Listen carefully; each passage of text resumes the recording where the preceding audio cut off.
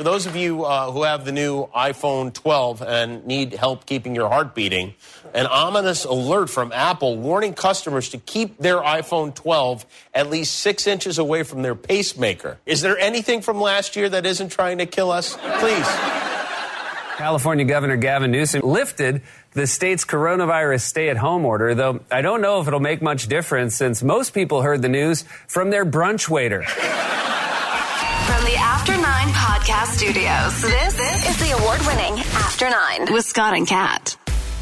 Good day to you. Happy Whiskey Wednesday or Wine Wednesday? What are you going with?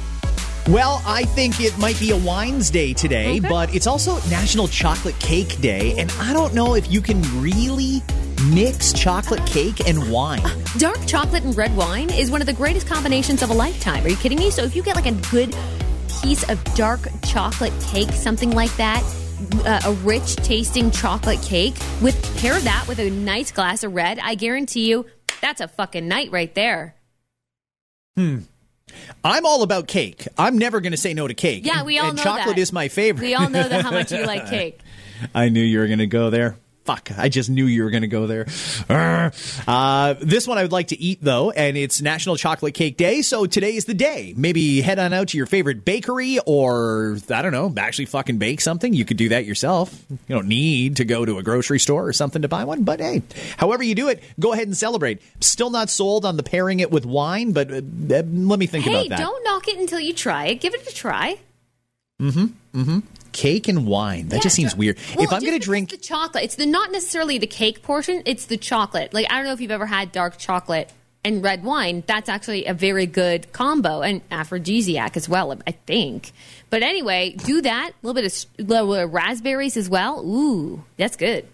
See, if I'm drinking wine, I will happily pair that with like carrot cake or something like that, something with like a cream cheese icing.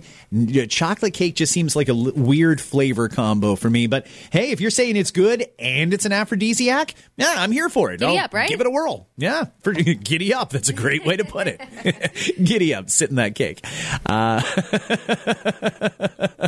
We have a lot of stuff to do today. On our FM radio show this morning on 91.5 The Beat, biostatistician Ryan Imgrund was our guest. Ryan was on a podcast back on December the 18th, and he, for those who don't know, is the guy who really delves deep into those COVID numbers.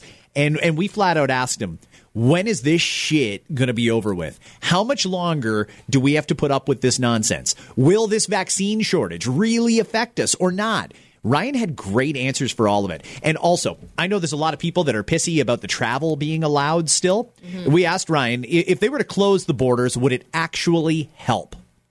His answer coming up at the end of this podcast. If you just want to hear that, go ahead and fast forward, and Ryan is going to be right there at the tip of your fingers. And I also asked him about the trolls, because I obviously follow Ryan and anyone who's posting stuff like he is, because it doesn't matter, by the way, that the fact that it's fact, it's statistics, that's what he does. People will still try to argue and claim a conspiracy theory against those numbers. So we asked him a little bit about trolling, because, I mean, you and I have experienced our own share of trolls. And as you can imagine, his trolling is ridiculous sometimes as I read some of his replies.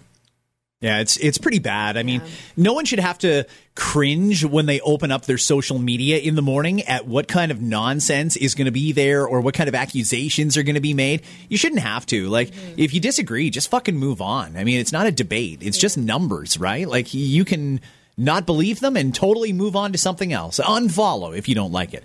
Ryan is great, though, and he is coming up at the end of this podcast. Let's talk about SpaceX for a second. A Canadian, Mark Pathy, who apparently is a Montreal businessman. I've never heard of him, but it's not to say he doesn't exist. He is going to be one of 3 people in the world that next January is going on a SpaceX Falcon 9 rocket to the International Space Station. And Mark has absolutely 0 astronaut qualifications. None. He's not an astronaut. He's just fucking loaded. He's paying $55 million to be one of 3 people to go and just chill on the International Space Station.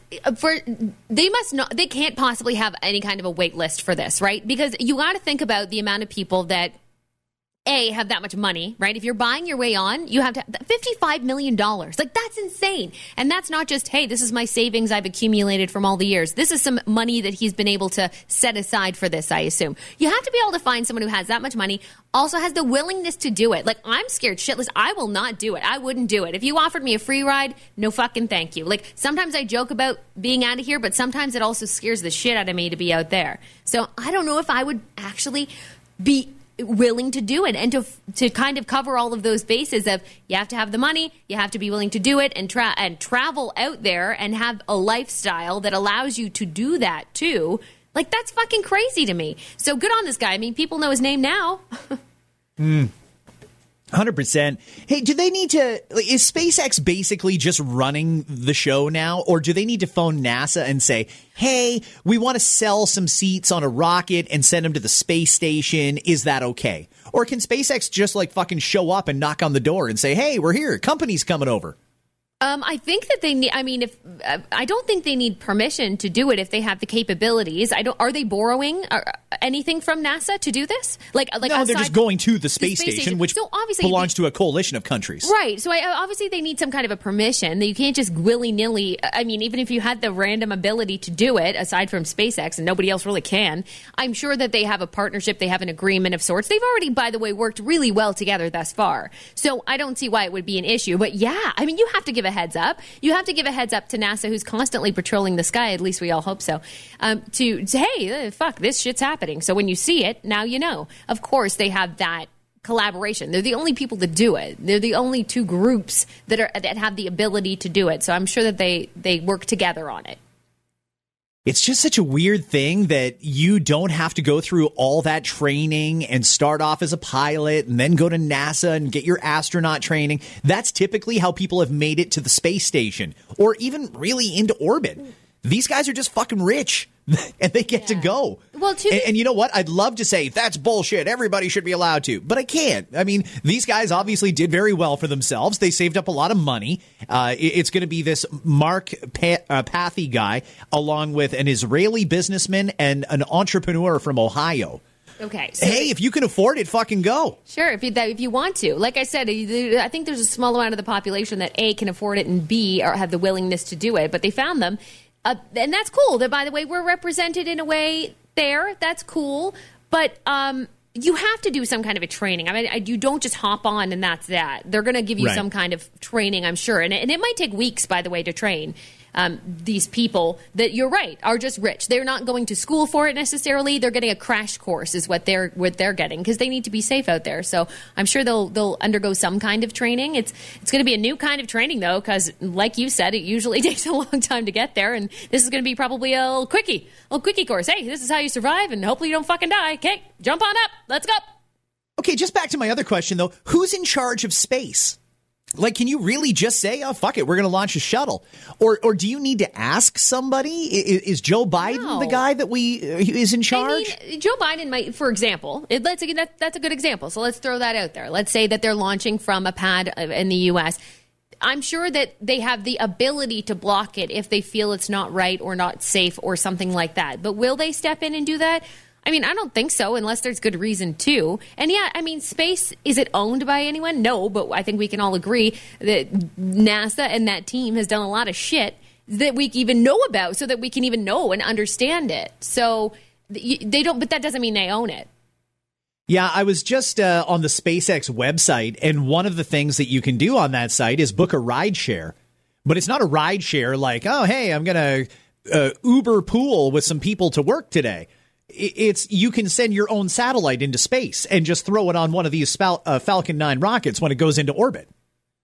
I didn't know that if you and I created a satellite, we could just send it into space. I thought you had to like fucking ask somebody. But apparently, if you can afford to send it into space, it can just go into space. Yeah. Well, I mean, again, you work with them. You let people, I'm sure you have to have that communication. And as long as everyone's crystal clear on that, then why the hell not?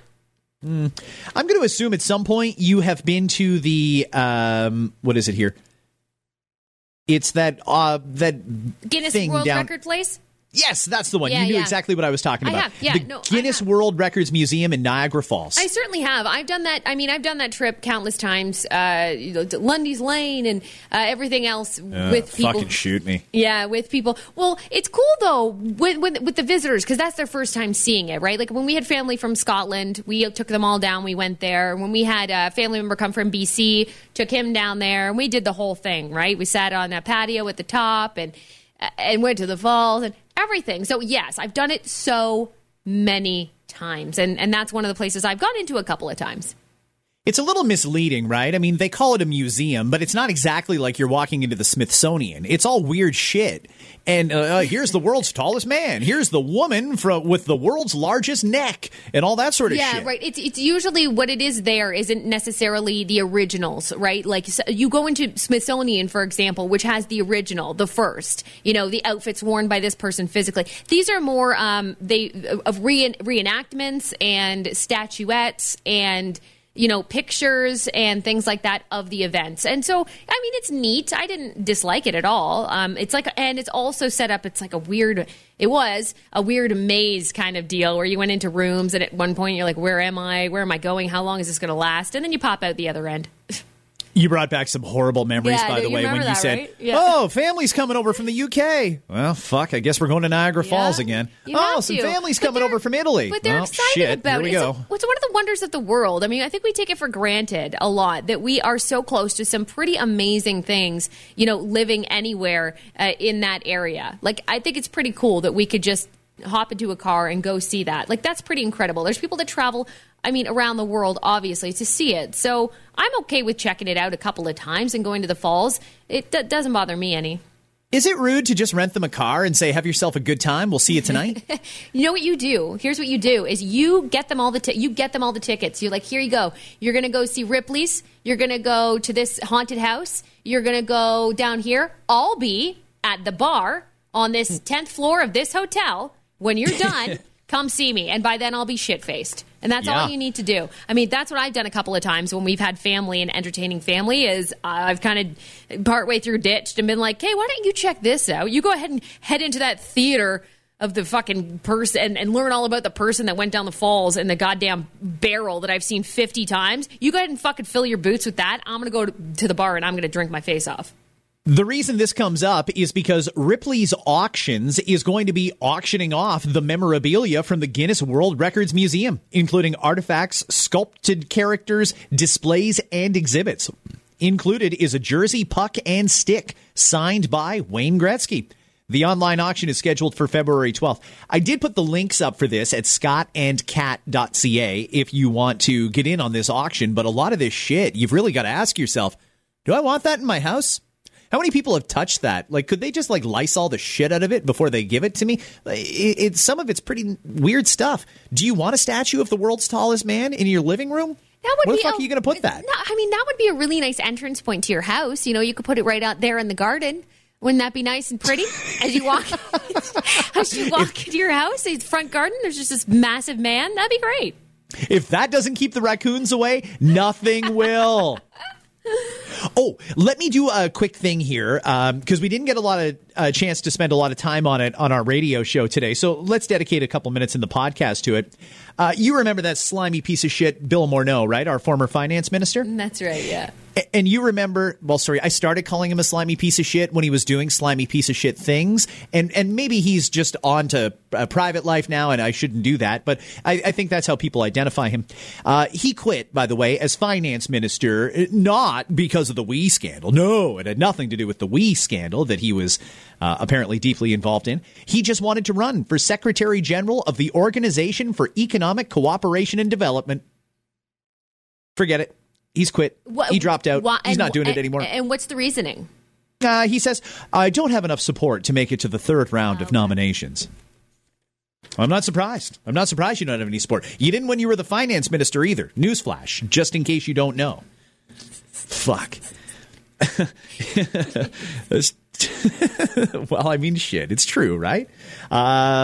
Yesterday, the House of Commons was working up past midnight. They had an emergency debate on vaccines and stuff like that. I don't know what they got done at midnight that they couldn't have got done at 4 p.m, but whatever. If they want to waste their time, let them go ahead. One of the things that did come out, though, is more discussion about the fact that over in Europe, the European Union is considering putting restrictions on the export of vaccines. Oh. Now we're in a shitty spot. Now we're really fucked. This is dangerous territory to enter here.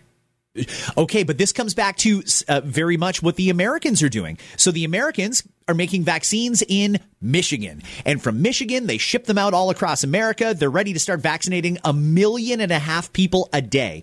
At that rate, we could do our entire country in a month. Everybody. So in America, they're not shipping out any vaccines to the rest of the world, not even to their best buddies and neighbors, Canada. They're like, fuck you. We want these things. So they're just keeping their vaccines in America. That's why we have to get ours from that plant over in Belgium. Well, that plant is shut down for retooling this week, and it's screwing up our supply for a month. In fact, we're getting no new vaccines this week. But now if the European Union wants to pull the same shit that the U.S. pulled and say, we will export them after our countries are all done, what are we supposed to do? And has anybody contacted any of the big Canadian drug companies and said, guys, what would it take to get you to make some vaccines here? Because if they can make 1 million shots a day in America or more, what do we need? A couple of weeks to retool your plant? And then we could make 1.5 million a day here? We could have this pandemic over with by April. Yeah. If they would just do that. I feel like there are easy solutions. It almost sounds too easy that people think that it can't possibly be that easy. But why don't we fucking try? Why don't we try? Mm-hmm. You know, like, what are you doing, Apotex? I realize you've got other drugs that make you a lot of money that you're manufacturing, but I don't know. Could we open up a second location? I mean, it seems pretty fucking easy to do it for Tim Hortons, McDonald's, and Starbucks. Maybe you guys open up a franchise that just makes vaccines. Yeah, like, I don't know how easy it is. I'm not going to pretend to know all of the appropriate procedures and how to do it, but there has to be an easier way for us to get more quicker, right? I have to think there is. It can't possibly be that difficult if we can put our mind to it. Let's keep in mind, it was roughly a year ago we were all being told, oh, no, don't go out and hoard masks. They're all for the healthcare workers. So all we did was flip a couple mil to a couple different companies who retooled their factory, and we started making PPE here in Canada. Now we've got tons of fucking PPE just because we converted a couple of Canadian plants into making it. Why can't we do the same thing with vaccines? I don't understand that, why we're so reliant on Europe and America when we're a fairly advanced country. We should be able to do this, I would think. Mm-hmm. Yeah. It's not even like we need to buy land. We've already got empty factories everywhere because of the first 10 months of this pandemic. Fuck. I know it is frustrating, especially when you feel like you can't, like, what can you do about it, right? And there's a lot of people taking big hits on this, as we know. And by the way, the worst, I think, is yet to come in terms of for the outcome of this. But when you have to, like, basically sit there and can't do anything about it, it sucks. It's frustrating. Last thing before we get to the interview with Ryan, which is fabulous, by the way, guys. You should stick around and hear it because he had some really good info, and that is coming up right after this segment. Swearing, they say, may be a sign of verbal superiority. The advantages of swearing are many, says Timothy J., Professor Emeritus of Psychology at Massachusetts College of Liberal Arts. He studied swearing for more than 40 years. And he's got a couple of theories here about why dropping an F-bomb or whatever curse word you use is actually a good thing. Hear me out here. He says I don't even need to fucking hear you out. I agree. Cursing may be a sign of intelligence. Well-educated people with plenty of words at their disposal, a 2015 study found, were better at coming up with curse words than those who were less verbally fluent. Mm-hmm. Participants were asked to list as many words that start with an F, A, or S in 1 minute. Another minute was devoted to coming up with curse words that start off with those 3 letters. The study found those who came up with the most F, A, and S words also produced the most swear words. That's a sign of intelligence, to the degree that the language is correlated with intelligence. He says people who are good at the language are good at generating a swearing vocabulary. Yeah. You ever made up your own swear word? I mean, yes, but Fuck only... the fucking fuckers. Oh, where'd that come from, right? No. See, okay, so I'm glad that we... You son of a motherfucker. It's great. Yeah, you fucking giggle fucks. Like, I don't know, you can think of all kinds of different things. If you put fuck around it especially, it's extra punchy. It's fabulous. There's a great special on Netflix. They kind of turned it into a mini series. It's called The History of Swear Words. And if you haven't seen it yet and you have Netflix, I do encourage you to watch it. Nicolas Cage hosts, and he's amazing. And each episode kind of gives you the history. It's actually quite educational as well. It gives you the history of the swear word. And my favorite episode has to be the very first one, which is the fuck word. That's the, one of the most vulgar ones you can use. But I mean, when you think about intelligence and using swear words, it is interesting to me that people would even think that those who use swear words, and it does depend on the context in which you use the words. I do agree. It can be overused at times. It can be used in the wrong way, and I get it. But the word fuck, I mean, you do have to be intelligent in order to use that word to the best of its ability. And I mean in terms of using it as a noun, a verb, an adjective. I mean, fuck is the most flexible word. And that's why it's my fucking favorite word, because you can use it in so many different ways. And it helps with all kinds of things. I mean, you mentioned when we were talking about it this morning that when it came to pain, there were studies, and this is also in the special as well, there were studies that show that when you use the F word, you are able to hang in there and do whatever it is and manage the pain better. Whether it's working out, right? You just went up a notch in your weights, and you're trying to lift it as long as you can. Fuck will get you there that much farther. If it's really cold outside and you just feel like you can't handle it, try saying fuck a bunch of times, because it actually has proven in studies to help you manage the stress level, the pain tolerance. And I believe it. I believe it all. So that's why I love fuck. Thank you very much. Welcome to thank you for joining my fucking TED Talk. Just to back up what Kat said there, yeah, researchers had people dunk their hands in an ice cold glass of water and keep them there. The ones who swore were able to keep their hands in longer than people who yelled things like shoot or darn. Darn just doesn't do it, right? I mean, darn it all. Just doesn't quite express how you're feeling at that moment, does it? No. Another reason that the F words are particularly effective, or any expletive really, they say throwing out expletives is better than throwing punches. Experts think that we've evolved to swear because it's less risky as a way to vent. In other words, punching someone, dangerous. Swearing at someone from across the street, less dangerous. But you still get to get out those same emotional frustrations. Now, where you might run into trouble is if you, see somebody across the street and you don't like their hat and you say, hey, fuck you, I hate your hat. And they come over and kick the living shit out of you. That's where you run into the problem. So you got to be careful at who you throw those words at. But yeah, there's a lot of benefits, they say, to swearing. As we've just proven, and we do every day in After 9. Oh, boy. I want to get real gratuitous, but I feel like that's just being gratuitous. Right. We don't even need to do it. You already know it's effective. For sure, it is effective. And like I said, there's time and a place for it. So when people think about intelligence and swearing, not a lot of people will put that together. But if you know how to do it, and sometimes I'll fully admit I just fucking swear for the sake of swearing, because sometimes it just feels good to do it. But it has a lot of benefits, and those studies have proven it. But anyway, history of swear words. I'm going to mention it again. You got to check it out. I thought, chatting with Ryan Ingrund was it was a good chat that we had this morning with Ryan. And we know that a lot of you have asked, whether you listen to our FM radio show or whether you have us on Twitter when we talked about it, you've asked us to play it back on the podcast. So we're going to do that for you now. Check out our conversation and have a great motherfucking Wednesday, everybody. I'm looking at the number of active cases, and the number of active cases seems to be going down a lot. If I look at that, it seems like there's a little bit of reason to be optimistic. But is that a wrong statistic to look at? Well, I think active cases sometimes is an interesting statistic because there's not a lot that is defined as active. In other words, really what they define as active is a case that is not really 14 days old.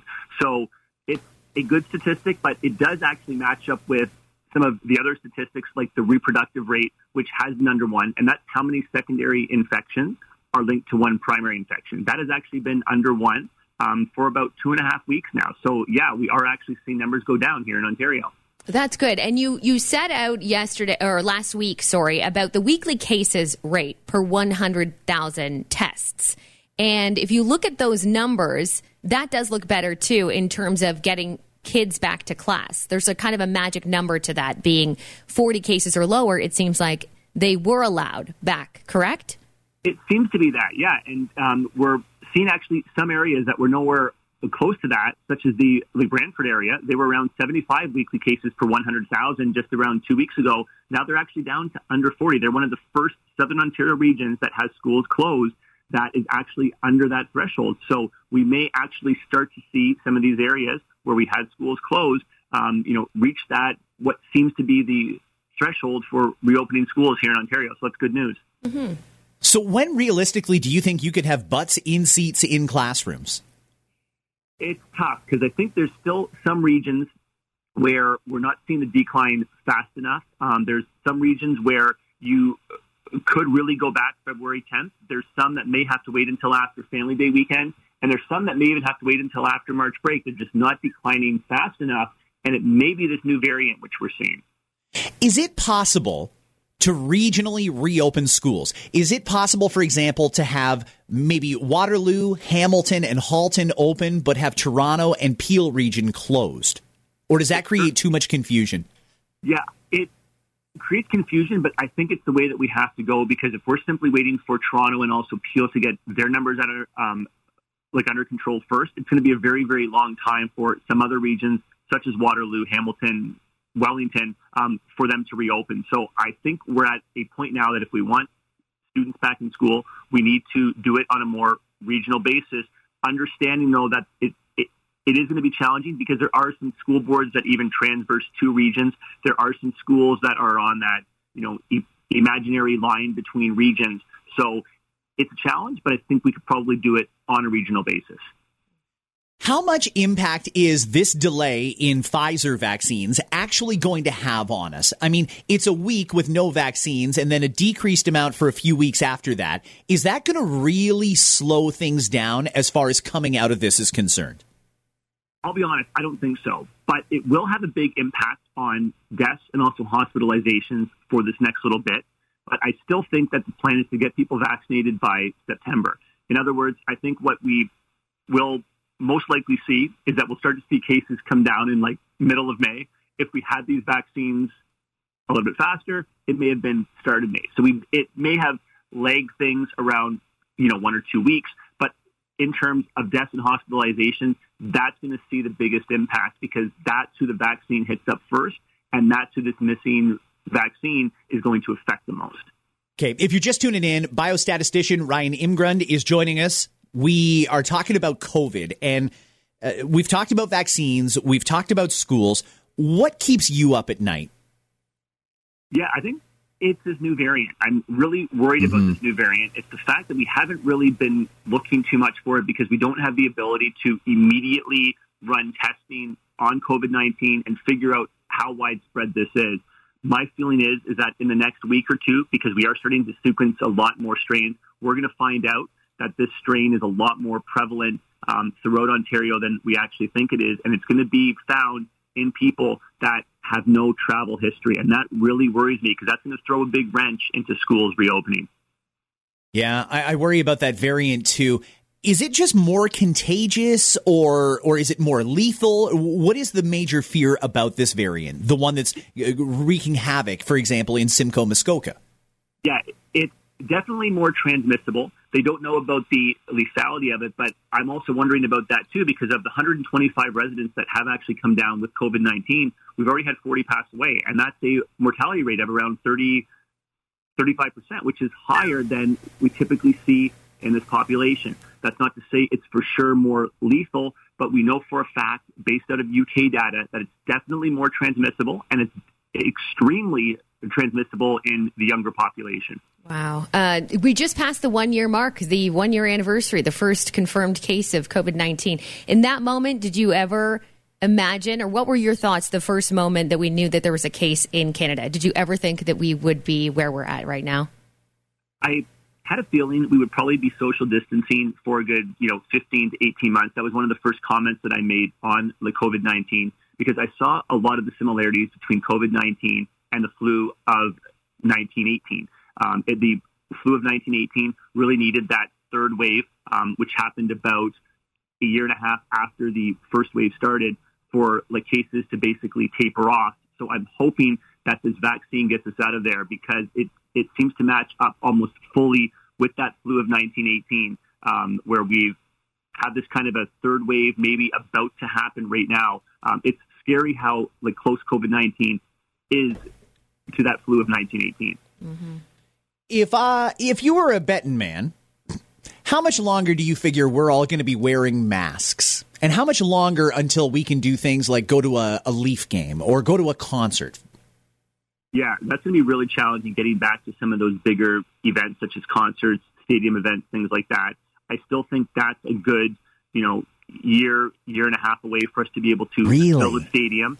For us to be able to fill the stadium, yeah. With that being said, even if we start up, maybe some of the bigger schools in September, they may even still have to be masked, or just simply move away from some of those lecture-style classes. We need to keep in mind that the vaccine, we don't know how long these antibodies actually last for. And even those who receive the vaccine, it's not 100% effective, which means that you're going to still have to mask as well. So it's just another layer of protection in the whole COVID-19 protection scheme. Once people are getting vaccinated, I have to think that the number of daily cases is going to go down, and there's going to be a lot of pressure on the government, federal and provincial, to loosen restrictions. They're going to say, hey, even just yesterday, it was lower testing, but we were under 2,000 cases. And that ramps up the pressure on the government to start opening stuff up again. When do you think we can come out of the stay-at-home order? Yeah, I think the stay-at-home order is something which we could probably start to come out of at around the same time that we're able to open up schools, which seems to be at around that 40 weekly cases per 100,000 rate. Now, that's not to say that we just fully open everything up and we go back to the way things were, because if we do, we're going to see that third wave around March, which is when, if you think back, that's all when the COVID-19 started. So we got to be careful that we know that this third wave does want to peak up, and if we stop these restrictions too quick, it's going to pop up really, really quickly here in Ontario. So we've got to kind of take that balance of knowing that what we're doing is effective, but not taking off those restrictions too fast, or else we're going to be back in this exact same mess come March. Ugh. Do you think that if we restricted international travel, that would have a significant impact on the cases that we're getting or the situation we're in? I know yesterday the Premier was again asking the government for mandatory testing for all international travelers when they land in Canada. Will that help, or would restricting international arrivals completely, would that help bring down the cases, or are people fixating on the wrong thing there? Yeah, I think what we really should have done is once we saw these variants, we should have acted immediately on international travel. Now that we haven't, it means that any thing that we do to shut down international travel is not because of these variants, because I'm fairly certain that they're already very, very widespread. But with that being said, what they're finding out of Lake Pearson is 1 out of 40 people who land at Pearson are actually testing positive for COVID-19. And that's quite a significant rate. So there is something that you need to do with those people, because we also need to keep in mind that when you test for COVID-19, you may not necessarily catch every case. Some of those cases that were transmitted shortly before someone flew, they're going to enter the country, have a negative test, and if they don't quarantine like they're supposed to, it's able to pass from one person to the next, and here it is again. Okay. Ryan, your posts and your tweets, especially on Twitter, they're fantastic. But I got to ask you, I'm always curious, how are you doing with the trolling? Because I know everybody knows, right? You post something about COVID, doesn't matter what you post. It could be something positive. It could be just a very generic fact. But people want to troll on you. And I know you've no doubt seen that happen. How have you been dealing with all of that? Yeah, you're exactly right. That happens all the time, no matter what you say. Whether you want schools open, whether you want schools closed, whether you want schools open safely, you're going to affect someone. I think the issue is, what you got to keep in mind, Right now, I think I'm at around 50,000 followers, and that's, the size of a small town. There's never been an election, I'd say, in the history of the world that was unanimous when you were voting for someone and a platform on something. That's not to say that I have a platform on something, but even if there is something that statistics back up and I make a comment about it, you're going to have people that strongly disagree with it. Whether it's, okay, look, these, things are working, the stats are working. Oh, well, hold on, lockdowns don't work. And, you get into that argument all the time. You're not able to please every single person, but that's why I like to let the numbers do the talking as the best they can, because they're the most important thing, because you cannot really debate numbers. Yeah, and you'd be amazed if you ever read the comments or the replies, the people who do want to argue stats, statistics, it's fact. But I do strongly recommend you follow Ryan. He's fantastic. I've been keeping up to date with your updates. I tell everyone to follow you at Imgrund on Twitter, IMGRUND. Thanks so much for taking the time this morning, Ryan. Thanks so much. You rock. Take care, Ryan. Hi, it's Shauna, and I might be a bad parent because my kids think French fries are vegetables. Hey, it's Ryan, and I might be a bad parent because I went out for wings when my wife was in the hospital after giving birth. Johnny here. I might be a bad parent because in my house, the tooth fairy gives pocket change. But we're not alone. Len emailed us and said his 6-year-old daughter's Tarzan moment going from love seat to lazy boy by curtains made him more proud than any dance recital. And Andy left his 2-year-old at the rink. All right, guys, I'm sure we're not alone. Like Andy's kid. For stories and confessions like this, make sure you check out our podcast. It's called Bad Parents, and it's available wherever you get your podcasts. I left a glove at the rink.